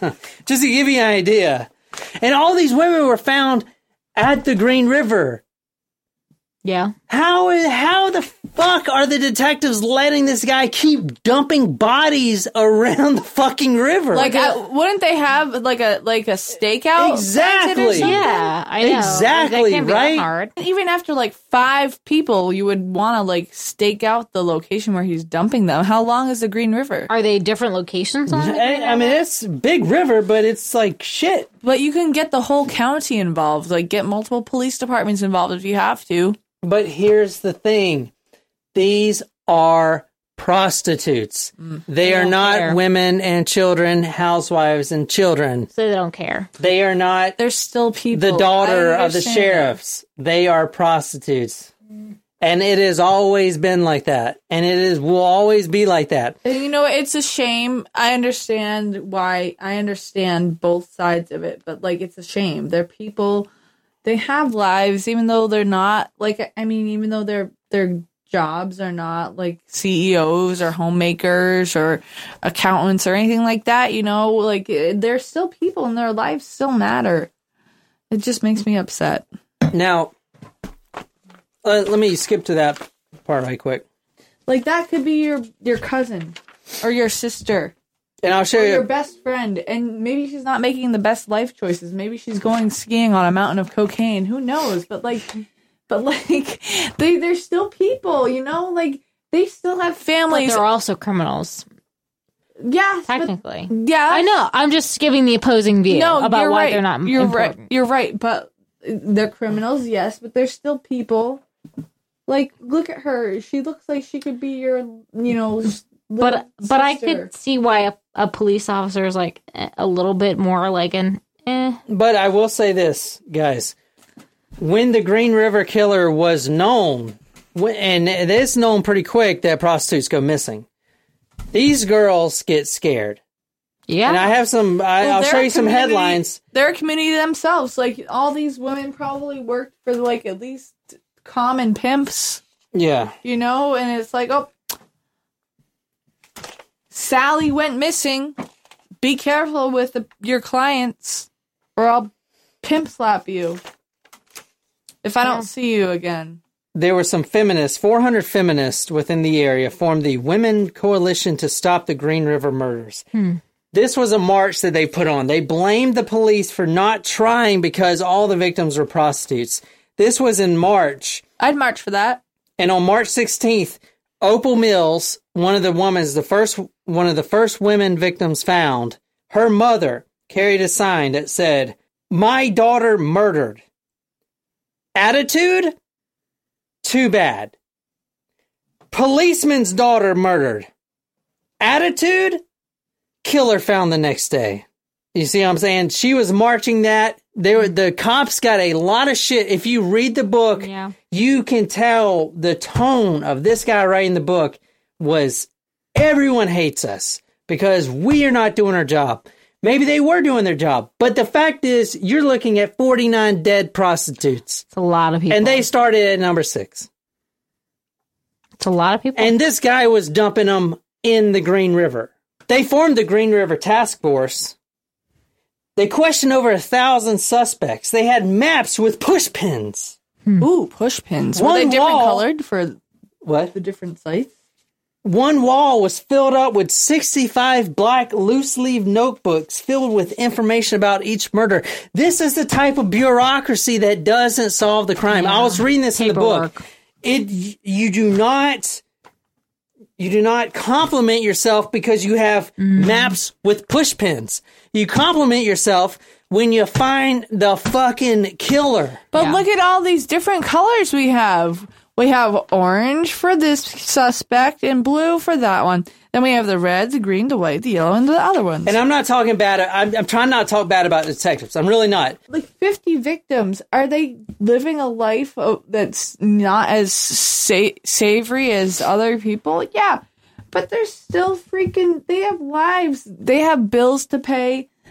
I'm not condoning their job. I'm just saying, but they're just like, how can you let this happen?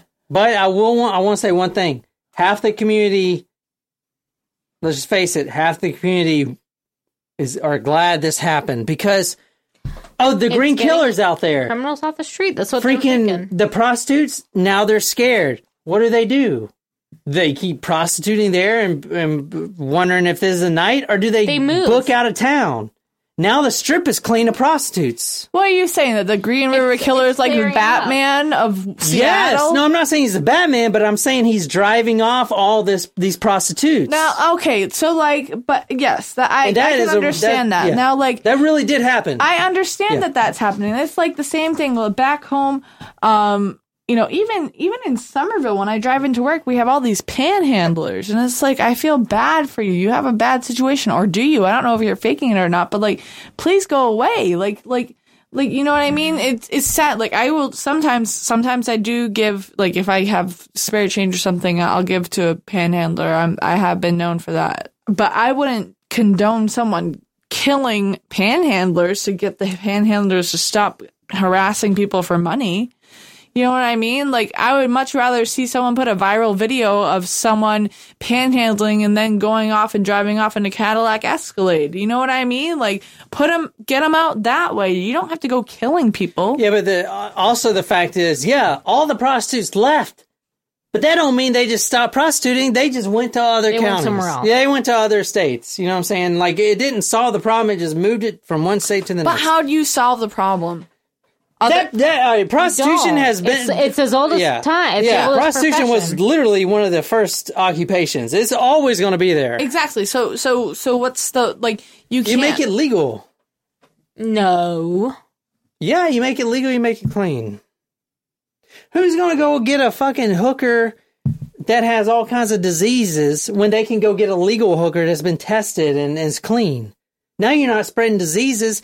The guys that go visit prostitutes, they're not going to stop visiting prostitutes if they make prostitution illegal. You know what I'm saying? They're going to figure it out. And like I said, I'm not condoning prostitution, but if you have brothels, then, you have people that have a steady job. Yeah, you got a safe environment for it. Like in Game of Thrones, Tyrion Lannister, I can't even fucking pronounce things, but he would go to brothels all the time. And that's a thing. It's a house, it's a job. You know what I mean?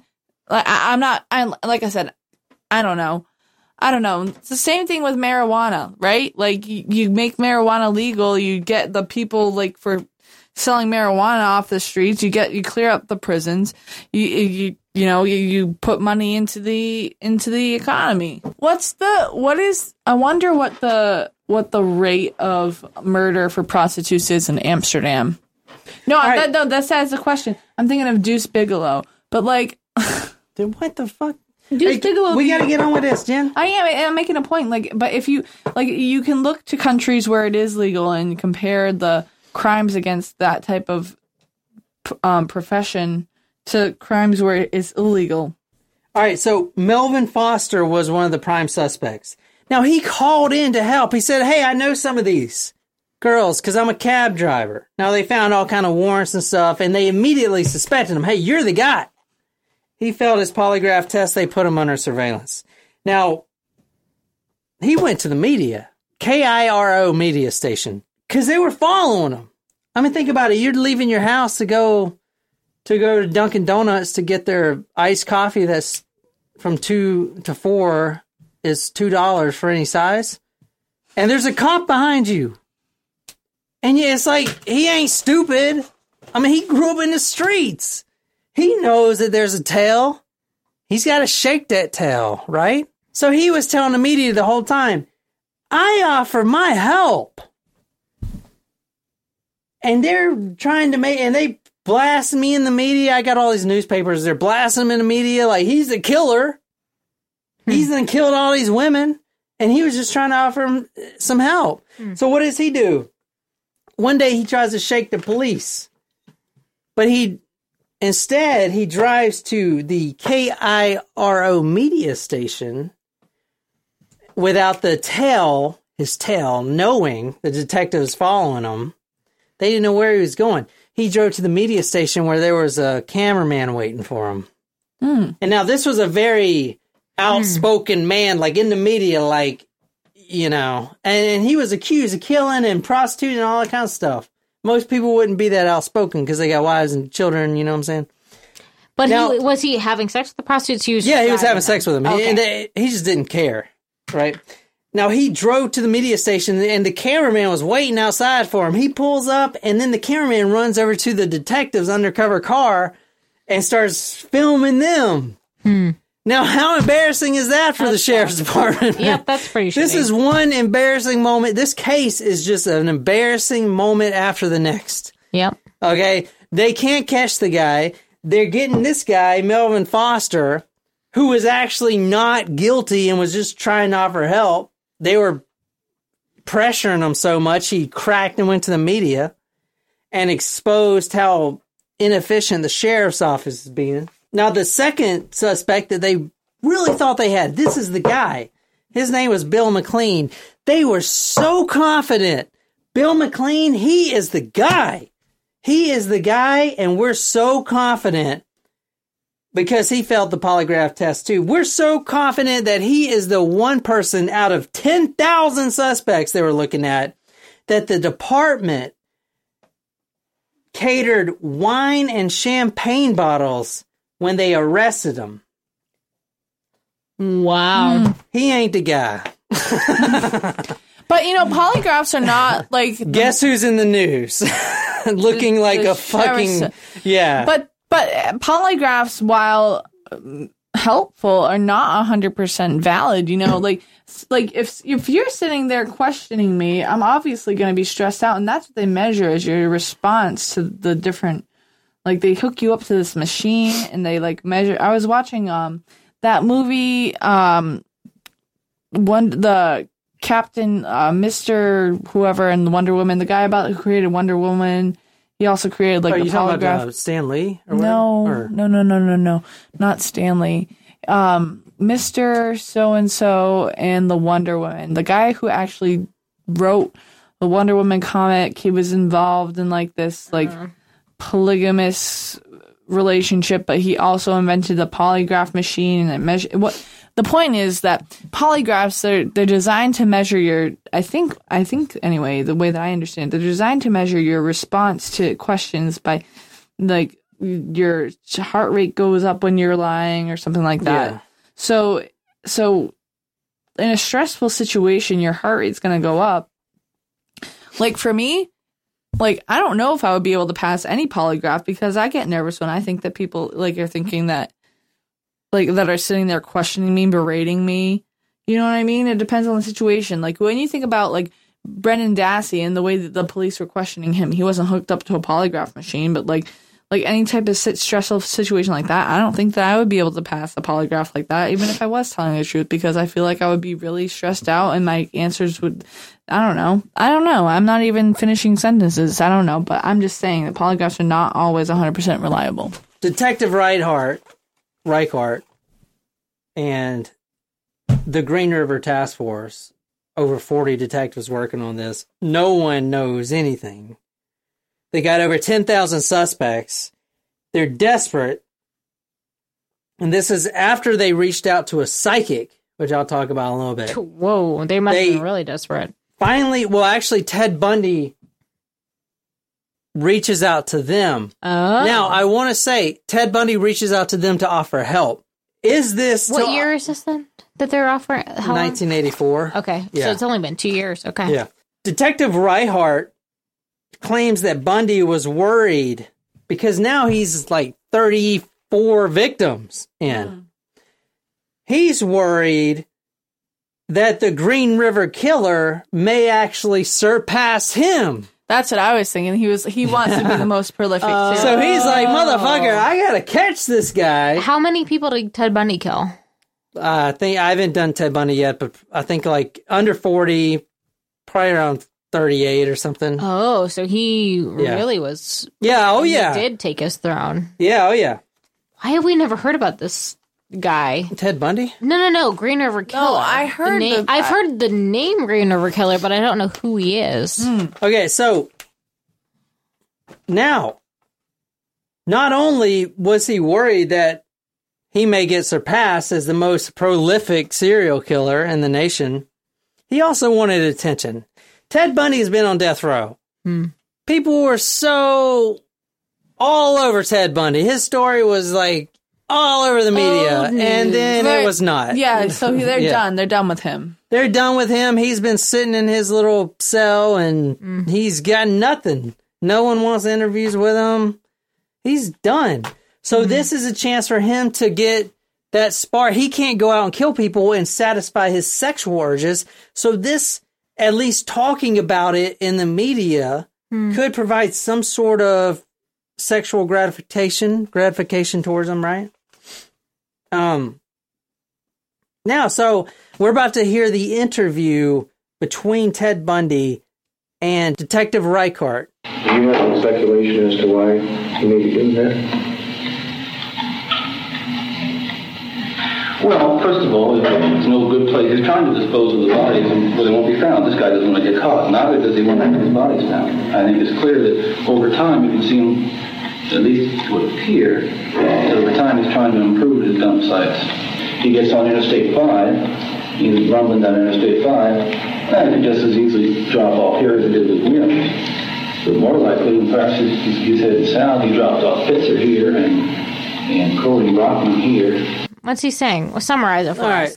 He was saying about his MO, like, where would he dump them? Like, all right, he's going down Interstate 5. He's looking for places to dump them and stuff like that. Anyway, I'll summarize it because it's from the 80s, so the audio volume is pretty shitty. Basically, what he was saying, this guy is, number one, going to continue doing it. And further in the interview, which we didn't hear, he says something that actually helps the police.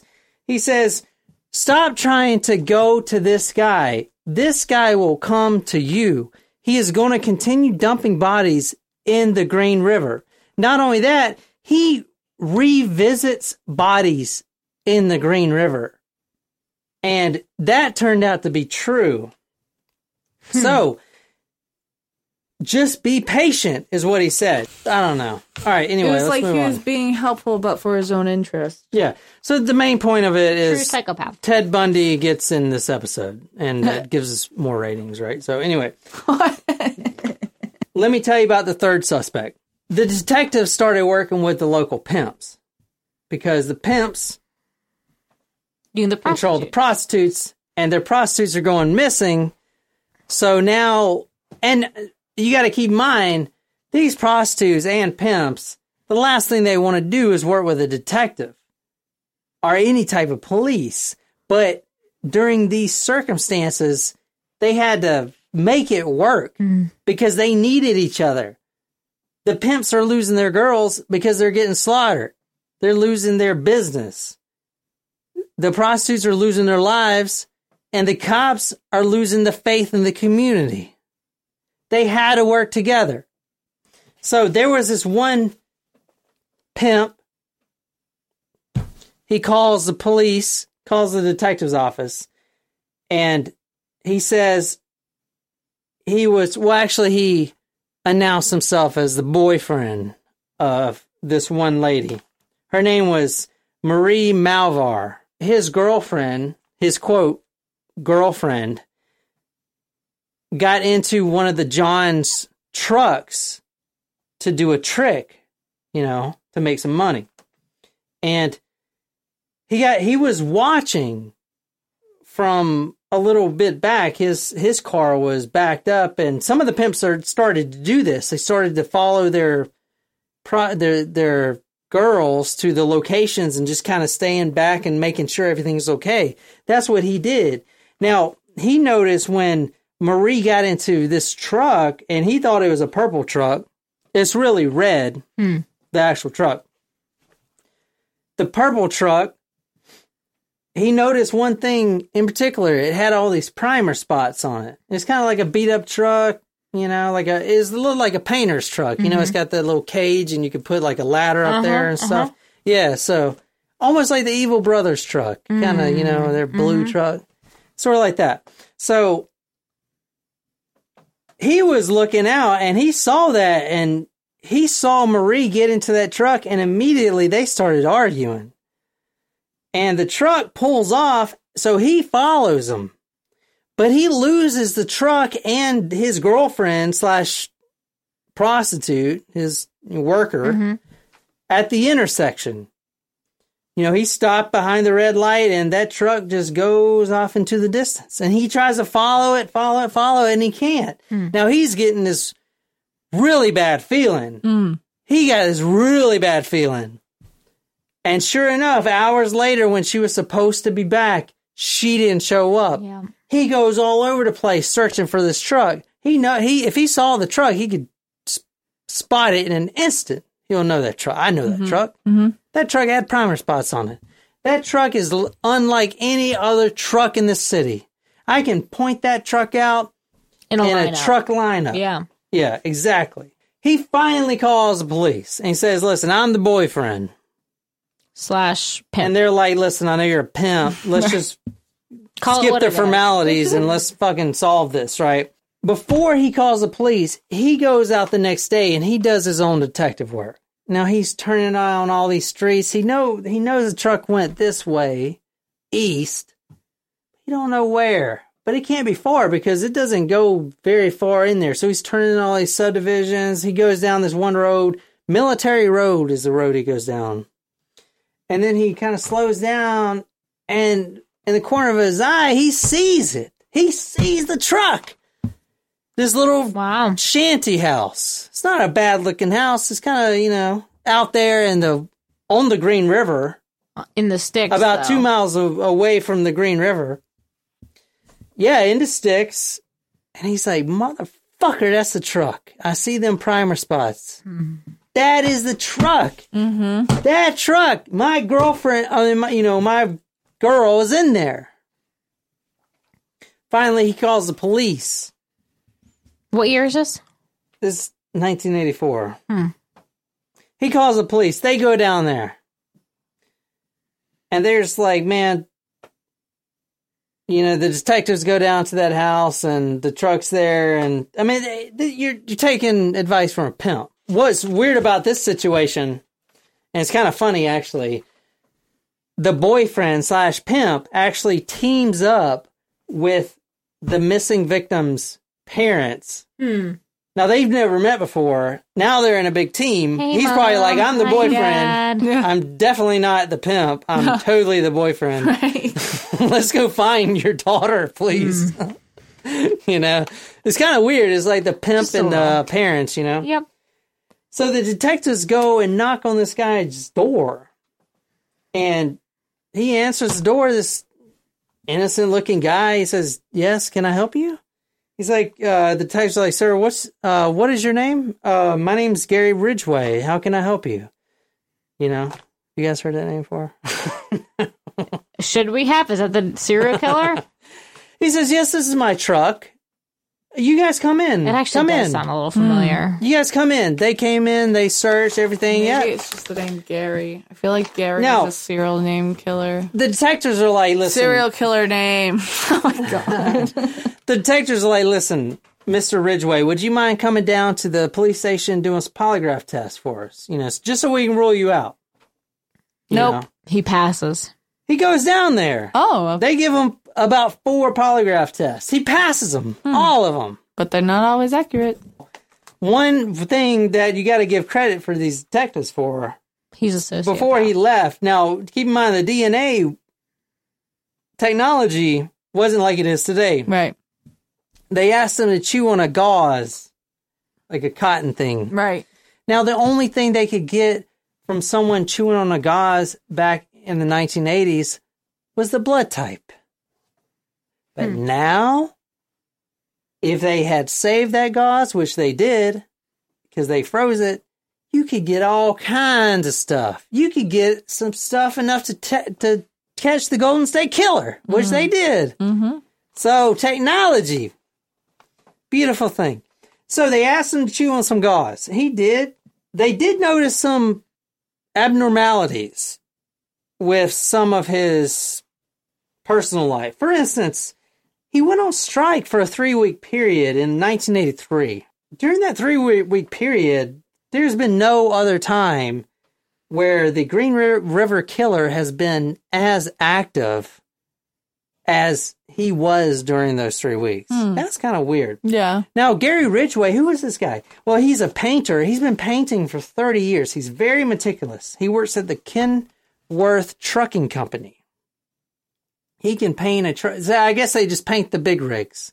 Like spray paint? Yeah, like spray paint. He's no Van Gogh, but is he the Van Gogh of trucking painters? Yeah, he is. Because, no, he's not the Van Gogh, but he's the Picasso. All right, here's Gary Ridgway. He is a something. Da Vinci. Yeah, if you go into a big rig truck that Michelangelo. If you look at a big rig truck that Gary Ridgway's painted, and you crawl up all the way under that exhaust pipe, you'll see perfect stroke marks of paint to perfection. Wow, how nice. I mean, he was just a really good painter. He was the best in the business. That's why he was doing it for 30 years. I don't know. Truck painter. What do you want to say? All right, so... Exactly. He's a truck painter. But he was the best in his company. They did begin surveillance on him as well, but he was so low in the suspect list, it wasn't even funny. I mean, he passed the polygraph test. This guy's telling the truth. Now, this was 1983. Keep that in mind. Gary Ridgway was small, tiny man, 5'6", 150 pounds. Oh, really? He did have a previous arrest in 1982 for soliciting prostitution. Oh, well. And also, on an unrelated note, he does fit the McDonald triad, which, do you know what that is, Jen? Mm-hmm. There's 3 things that make up the McDonald triad. Animal cruelty, pyromania. Is it wetting the bed? Yeah, wetting the bed. Mm-hmm. Now, the McDonald triad isn't 100% proven. A lot of serial killers fall under that, but that is not set in stone. It's a theory. It hasn't been proven one way or the other. Now, a little bit about Gary's background. He did kill small animals growing up. He did set fires constantly. When he was 6 years old, he was a bedwetter. His mother was a clean freak. Now, growing up was not very good for Gary Ridgway. He would wet the bed constantly. His mother would haul him out of bed naked in front of his brothers after he just peed all over the bed. And she would throw him in the cold shower, butt naked. She would also be butt naked. That's weird. And she would make him bathe. That's kind of making sense in front of his brothers. And she was fixated when she was bathing him on his genitals. Oh, no. Now, he was 6, 7 years old. God, no. Gary, around 10 or 11, I mean, after this is going on, started to like this. And he started watching his mom sunbathe. Now, his mom dressed like a prostitute? Prostitute, yeah, like a prostitute. He would watch her while she sunbathes out there, getting all tanned. It's vitamin D all over my boobs. Yeah, she's got nothing on. He's sitting in the window, daydreaming, but he ain't. He's daydreaming about having sex with her, but only after his mother. But only after he slits her throat, then he wants to have sex with her, because that's the only way he could get away with it in his mind. To have sex with her. So it's like an Oedipus complex. Yeah. Yeah. Whoa. That's real fucked. The detectives... But it all fits. The detectives went back and started asking the prostitutes, like, who is this Gary Ridgway guy?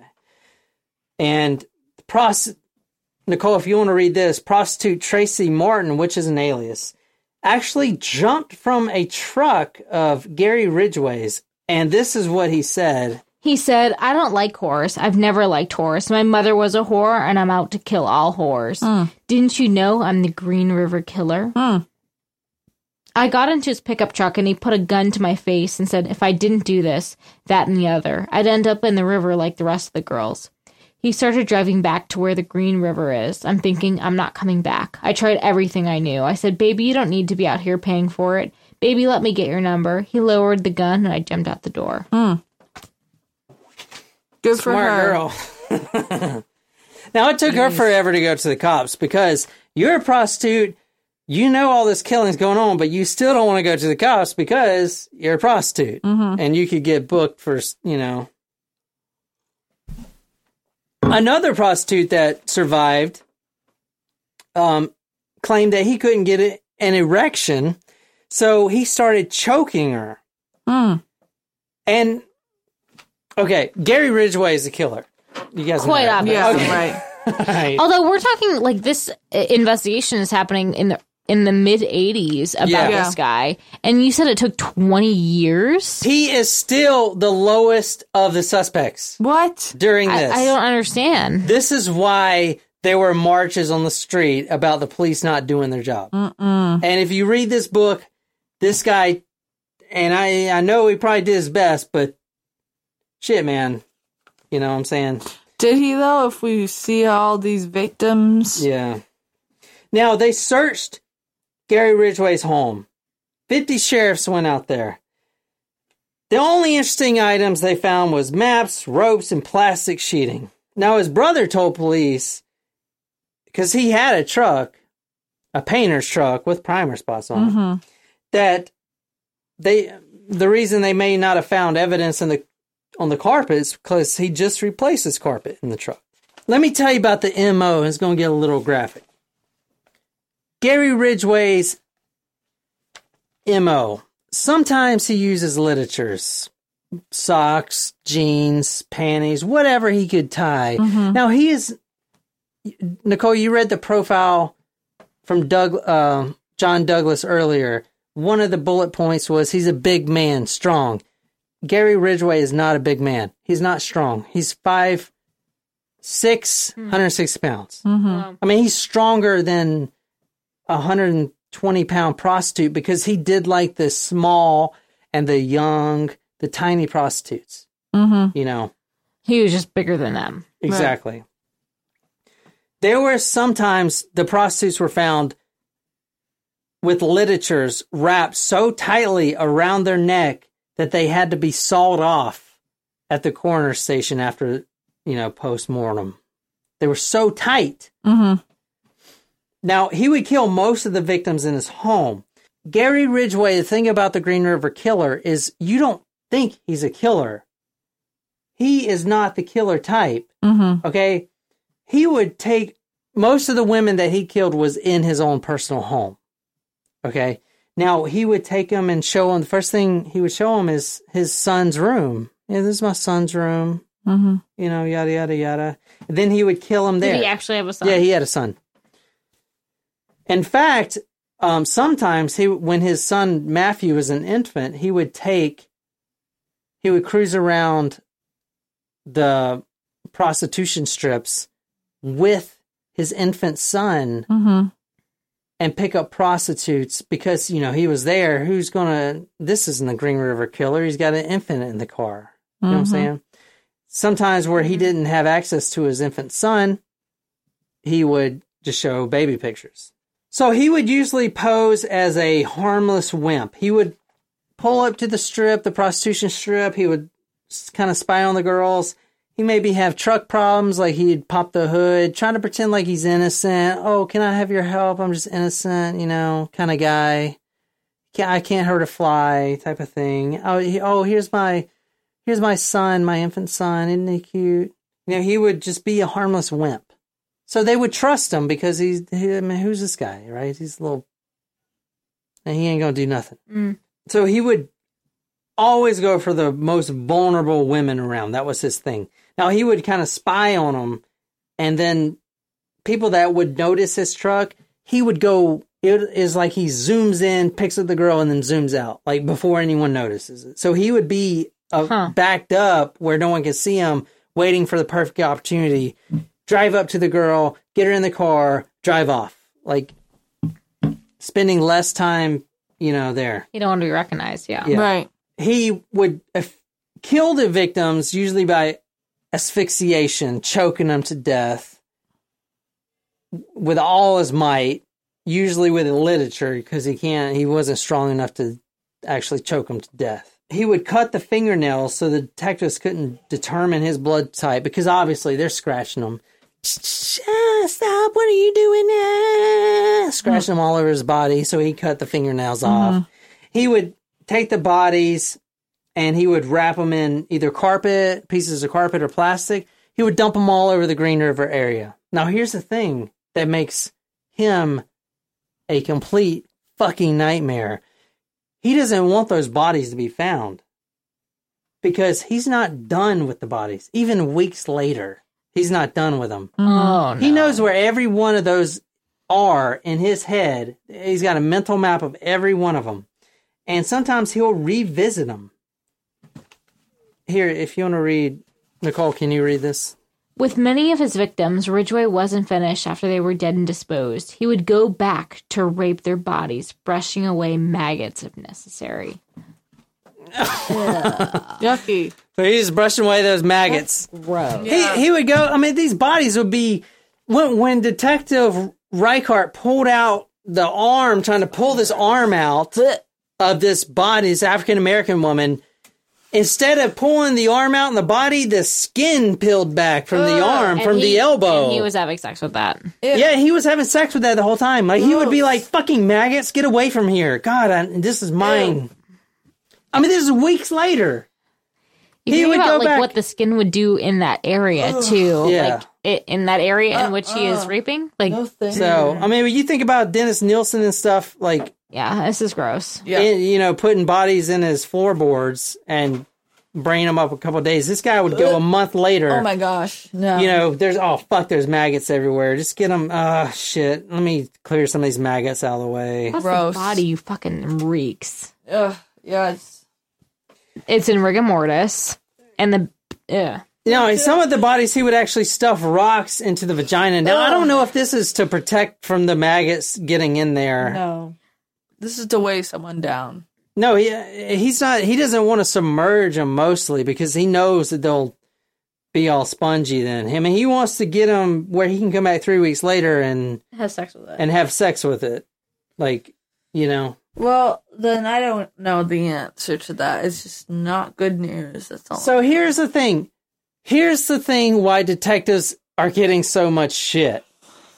You have up to 70 prostitutes being dispersed around the Green River. Not only that, but this guy is coming back and having sex with these dead bodies, and you still can't catch this motherfucker. So did the police just not? It took the police that long to find bodies because they were. Yeah. It's not like they were like. No, they're finding them fucking everywhere. The media was finding them. They had hired a psychic, and one of the psychics went out there, and she tripped over a body. There were bodies everywhere. But they were like, obviously they were picking up the bodies as they found them. But this guy would just like, he would just go and it's like But they wouldn't find them for weeks. He would have enough time to go back, rape the bodies before they would find them. But holy shit, he's going around the area. Right. It's like... That's kind of crazy that they would be sitting around for that long. And he's going back to rape these bodies again. Mm-hmm. Here's why the detectives got so much shit.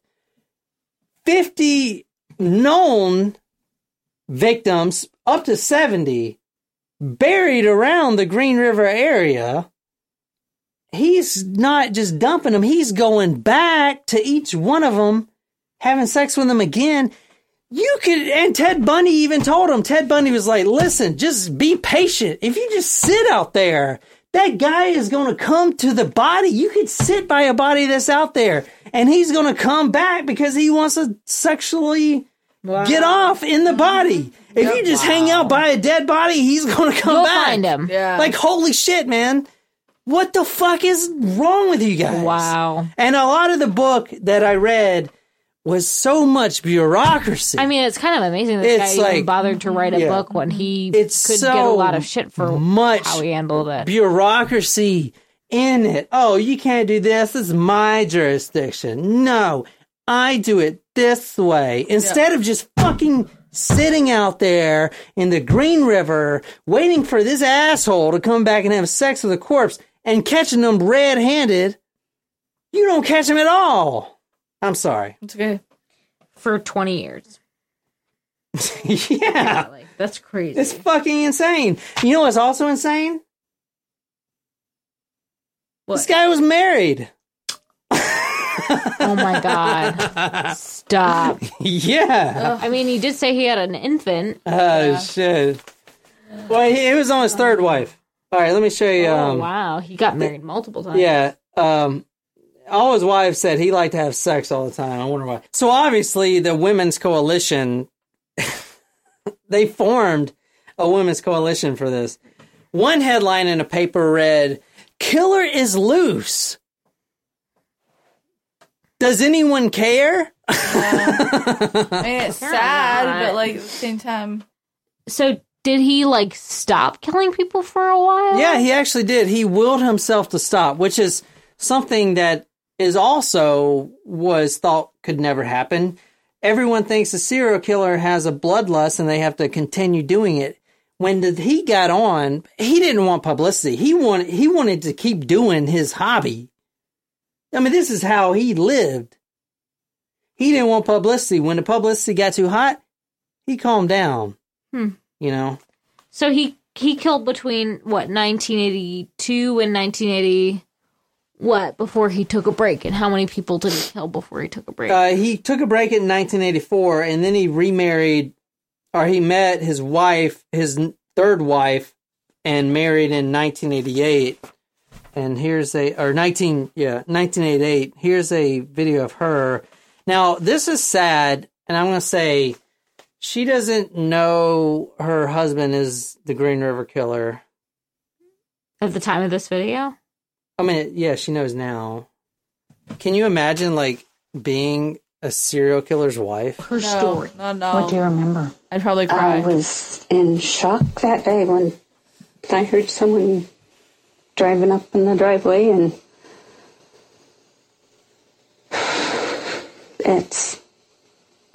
I still can't believe it, but it has happened. And humiliating for Judith what are you Ridgeway, gonna do? the serial killer's ex-wife. Oh, it was like a brick wall dropped in front of me and didn't know what to do. Everything stopped. How do you not know it? And it feels... Anyway, that's his wife.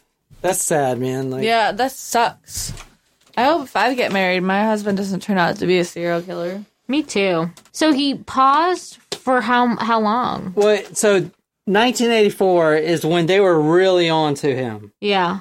They actually... He was a suspect. I mean, down he was, at the bottom of the list, he eventually got to the number one suspect. Okay, so in 1988, he marries Judith. Mm-hmm. Now, he wasn't actually arrested November 30th, 2001. Oh my gosh. So that means the entire time, but not so just... So his first murder was 1982. He didn't get arrested until 2001. But even for Judith, though, okay, so 1988, they got married, so that entire time that she was with him, he was killing people. Well, he killed most of his people. No, he killed most of the people from 1982 to 1984. Then he stopped, married Judith, and he killed, I think, 4 more people when he was with Judith. Because Judith, in one of her videos, says, "I felt so betrayed when the detective showed me that she found condoms, a secret stash in his truck, and then detectives found a secret stash of condoms in her car, like in the top of the car, you know, where the felt stuff is." Yeah. Yeah, so they were like, "Listen, your car was probably used as a murder." Oh my gosh, saw that shit. Yeah, right? Burn it. And so... Yeah, burn it. And and in one of her videos... I think is this video. She says she feels so betrayed. Yeah. You know. I would feel betrayed too. But so she was only around for about 4 murders. He committed all those other murders before, but these are just... So he committed like 65 murders. They got him... Everyone thinks he's about 70 murders. With most of them still being within that 82 to 84 time. Yeah. I mean, a lot. In a couple. Now, when he was finally arrested... Wow. He was arrested in 2001. He spent 30 years painting trucks at the same company.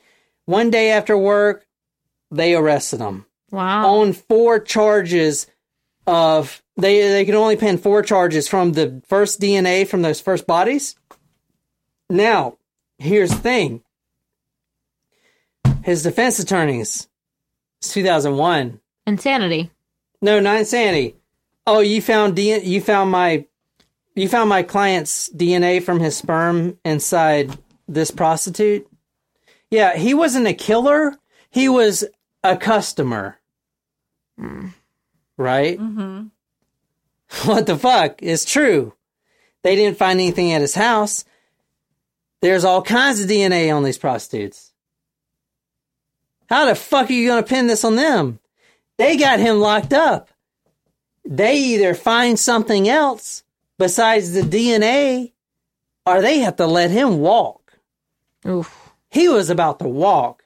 Now, luckily for the detectives, DNA has rapidly caught up and advanced within those few months. Wow. Now, what they actually did was they found what they call now trace evidence, very, very minute particles. This is why contamination of a crime scene is so important not to do. Right. They found trace evidence of paint.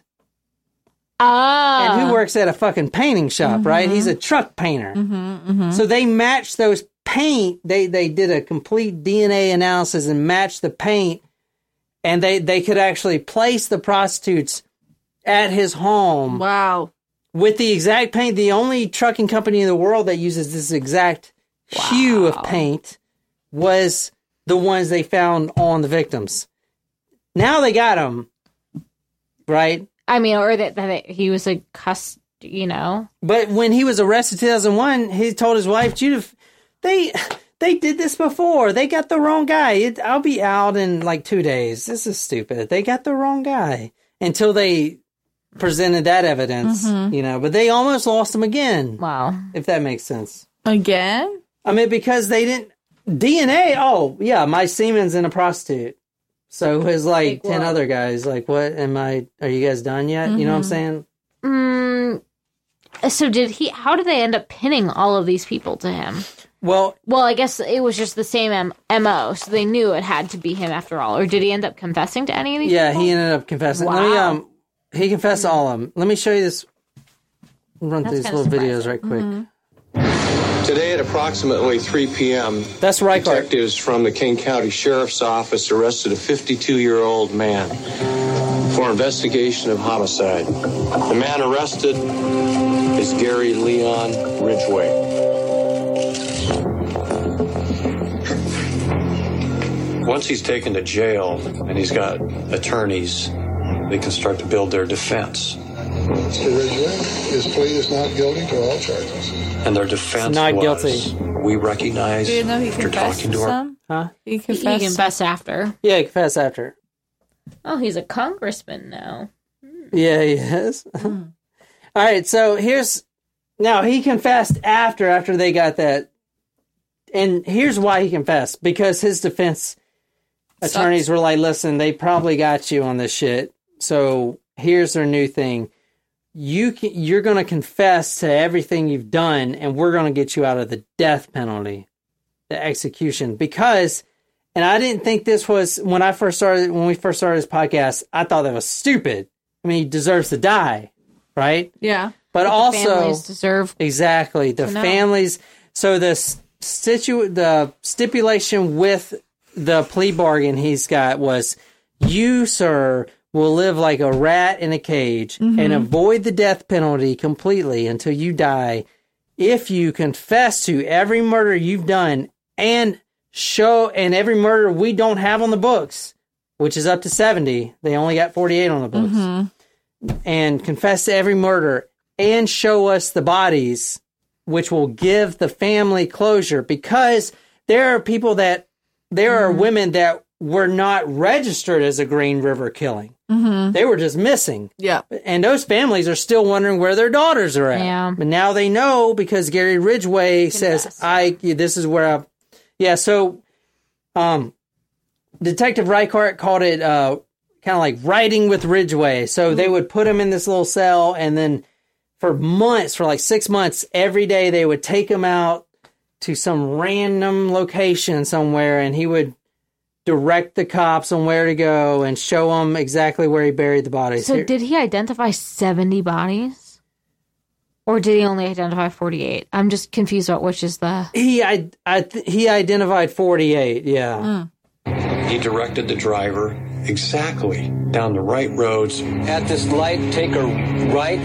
There was no wrong turns anywhere. The park is straight ahead. We get into the park. He goes right to a spot that I was at years earlier.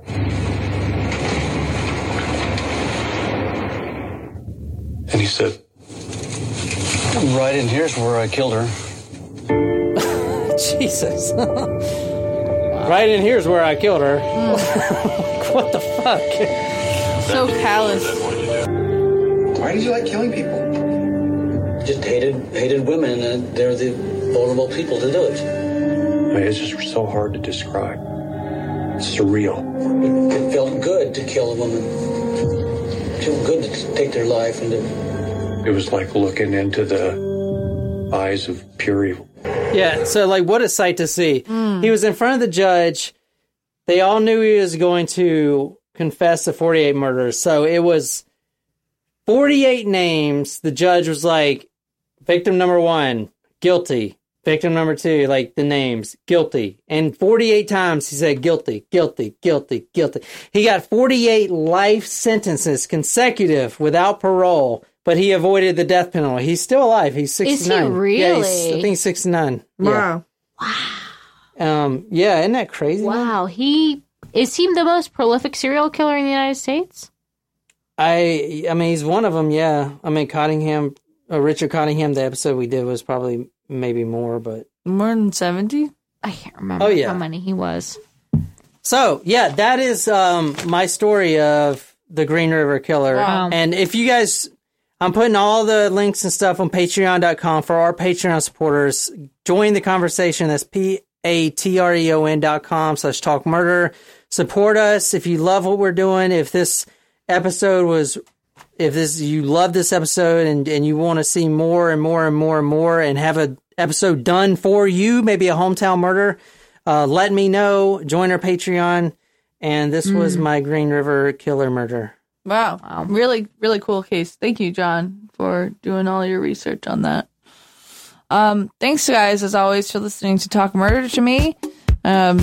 We hope you enjoyed this episode, and we hope that you will be looking forward to future episodes. Right.